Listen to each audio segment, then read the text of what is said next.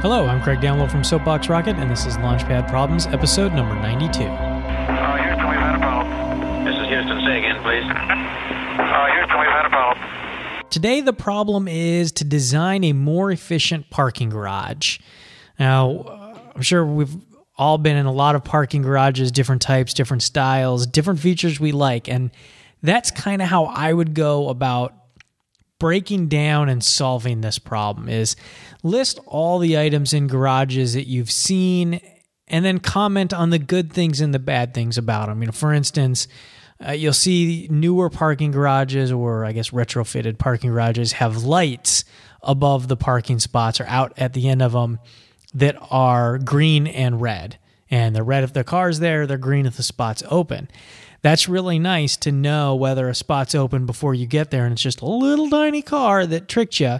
But at the same time, it's not great because you don't know until you're looking down that aisle. So another feature sometimes you see is, third floor, 100 spots, fourth floor, 50 spots. That's a little bit more helping to refine so you're not going to the wrong floor looking for an empty spot or a green light. Then, once you've got that list of features and what you like and dislike, come up with any other added features, brainstorm, think about what else can I add to make the parking garage better, and then either design a new parking structure or build one using a combination of those components. Which components are you going to use? How are you going to tweak them to make them better? So that's today's show. Thanks for listening. Please email any suggestions or your favorite solution to lpp@soapboxrocket.com, or you can send them via Twitter @soapboxrocket. And let your friends know about the show through our website, lpp.soapboxrocket.com.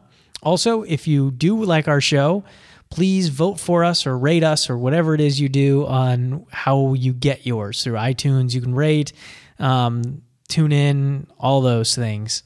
And actually, I would be interested, where are you getting the show from? Where are you listening to? Send it over. Tell me on Twitter @SoapboxRocket. Thanks. Okay, we checked all four systems, and you were go on modulation, all four, and keying was a go. Roger, you're loud and clear here also. So if you're facilitating for this problem, really what you're going to do, what I would recommend you do is push them to redefine the question, or at least refine the question. What does parking garage instinctively imply to people? What is that? If I tell you to design a more efficient parking garage, what does that mean? What does a parking garage mean to you? Come up with a better problem. A better problem, for instance, for this one might be design a more efficient way for storing vehicles when not in use, because that's what a parking garage is. So kind of break down what it is you're trying to solve. Break down the problem and guide them through it. Now you can start stretching. In Japan, they have the vending machine parking garages, I guess, for lack of a better term, where it's not so much robotic, but it's the parking spots move. Your car goes in the bottom and then it gets cycled up to the top, and it goes on a belt around to an empty spot. So they might have them other places. That's where I've seen them. So there you go.